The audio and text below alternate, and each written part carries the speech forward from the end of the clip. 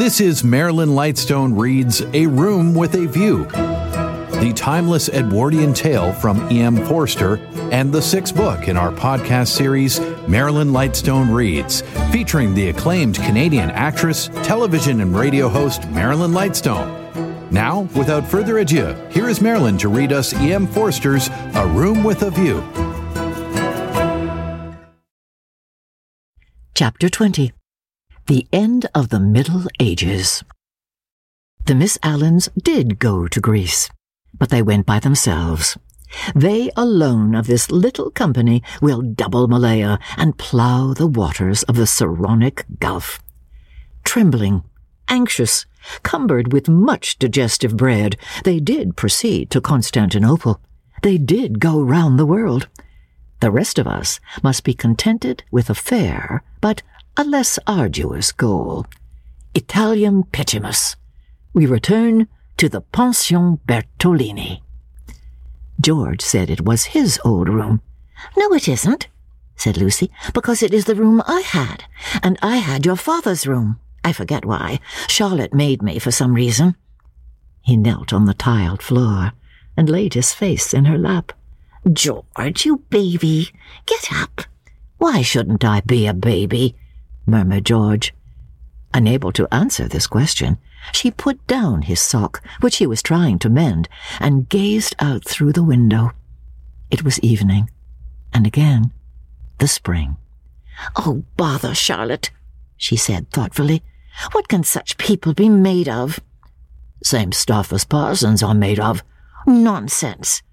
"Quite right. It is nonsense.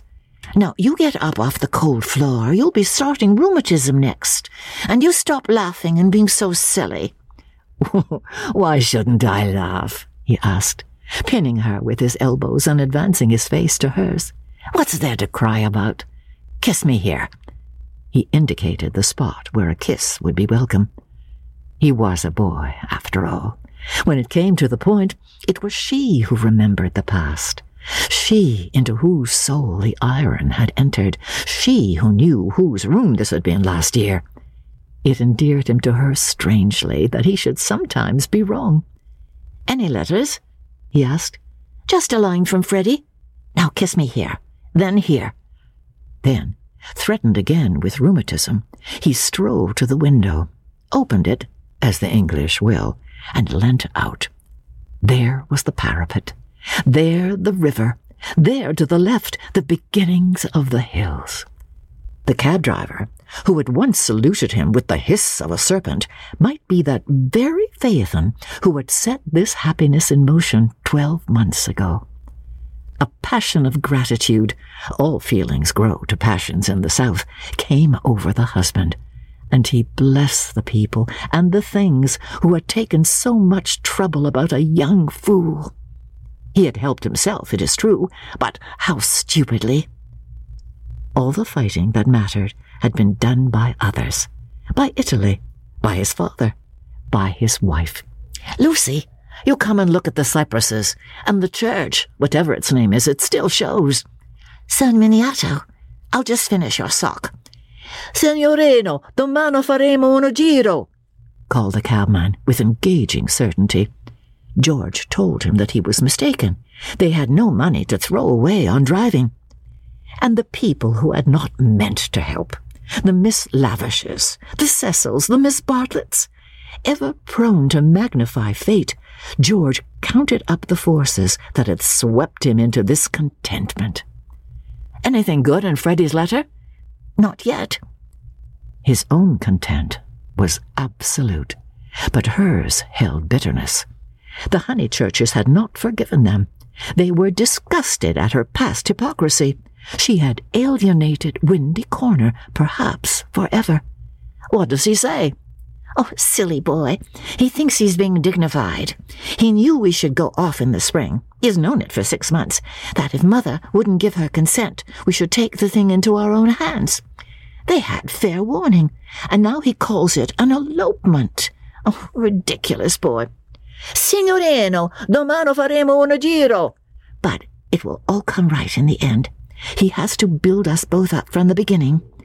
I wish, though, that Cecil had not turned so cynical about women.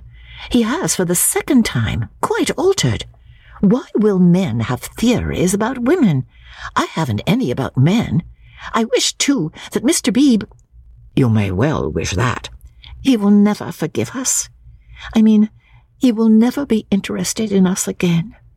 I wish that he did not influence them so much at Windy Corner. I wish he hadn't— Oh, but if we act the truth, then surely people who really love us are sure to come back to us in the long run. Perhaps. Then he said more gently, Well, I acted the truth, the only thing I did do, and you came back to me. So, possibly you'll know. He turned back into the room.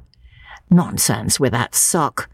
He carried her to the window, so that she too saw all the view. They sank upon their knees, invisible from the road, they hoped, and began to whisper one another's names. Oh, it was worthwhile.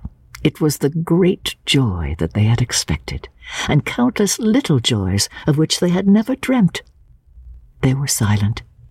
Signorino, domani faremo— Oh, bother that man!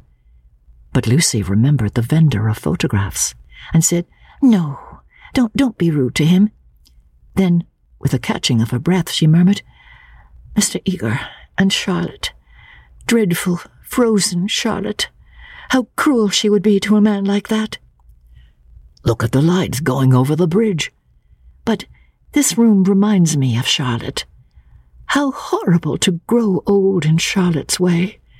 To think that evening at the rectory that she shouldn't have heard your father was in the house, for she would have stopped me going in, and he was the only person alive who could have made me see sense. You wouldn't have made me. When I am very happy— She kissed him. I remember on how little it all hangs. If Charlotte had only known, she would have stopped me going in, and I should have gone to silly Greece and become different forever. But she did know, said George. She did see my father, surely. He said so. Oh, no, she didn't see him. She was upstairs with old Mrs. Beebe, don't you remember? And then went straight to the church. She said so. George was obstinate again. My father, said he, saw her, and I prefer his word. He was dozing by the study fire, and he opened his eyes, and there was Miss Bartlett. A few minutes before you came in. She was turning to go as he woke up. He didn't speak to her. Then they spoke of other things, the desultory talk of those who have been fighting to reach one another, and whose reward is to rest quietly in each other's arms. It was long ere they returned to Miss Bartlett, but when they did, her behavior seemed more interesting. George, who disliked any darkness, said, It's clear that she knew. Then why did she risk the meeting? She knew he was there, and yet she went to church. They tried to piece the thing together. As they talked, an incredible solution came into Lucy's mind. She rejected it and said, How like Charlotte to undo her work by a feeble muddle at the last moment. But something in the dying evening, in the roar of the river, in their very embrace, warned them that her words fell short of life. And George whispered, Or did she mean it? Mean what? Signorino, domani faremo uno giro. Lucy bent forward and said with gentleness, Lascia, prego, lascia, siamo sposati. Scusi tanto, signora, he replied in tones as gentle, and whipped up his horse. Buonasera, e grazie. Niente. The cabman drove away, singing. Mean what, George? He whispered. Is it this? Is this possible? I'll put a marvel to you, that your cousin has always hoped, that from the very first moment we met, she hoped, far down in her mind, that we should be like this. Of course, very far down, that she fought us on the surface, and yet she hoped. I can't explain her any other way. Can you? Look how she kept me alive in you all the summer, how she gave you no peace, how month after month she became more eccentric and unreliable. The sight of us haunted her, or she couldn't have described us as she did to her friend. There are details. It burnt. I read the book afterwards. She is not frozen, Lucy. She is not withered up all through.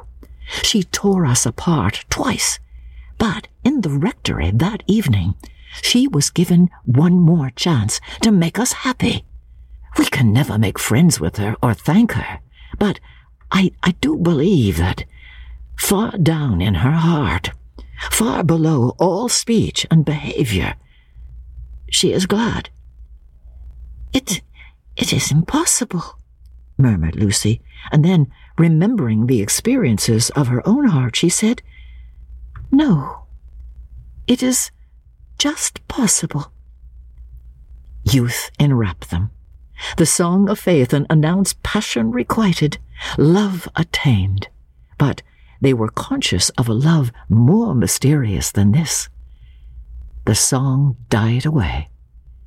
They heard the river bearing down the snows of winter into the Mediterranean.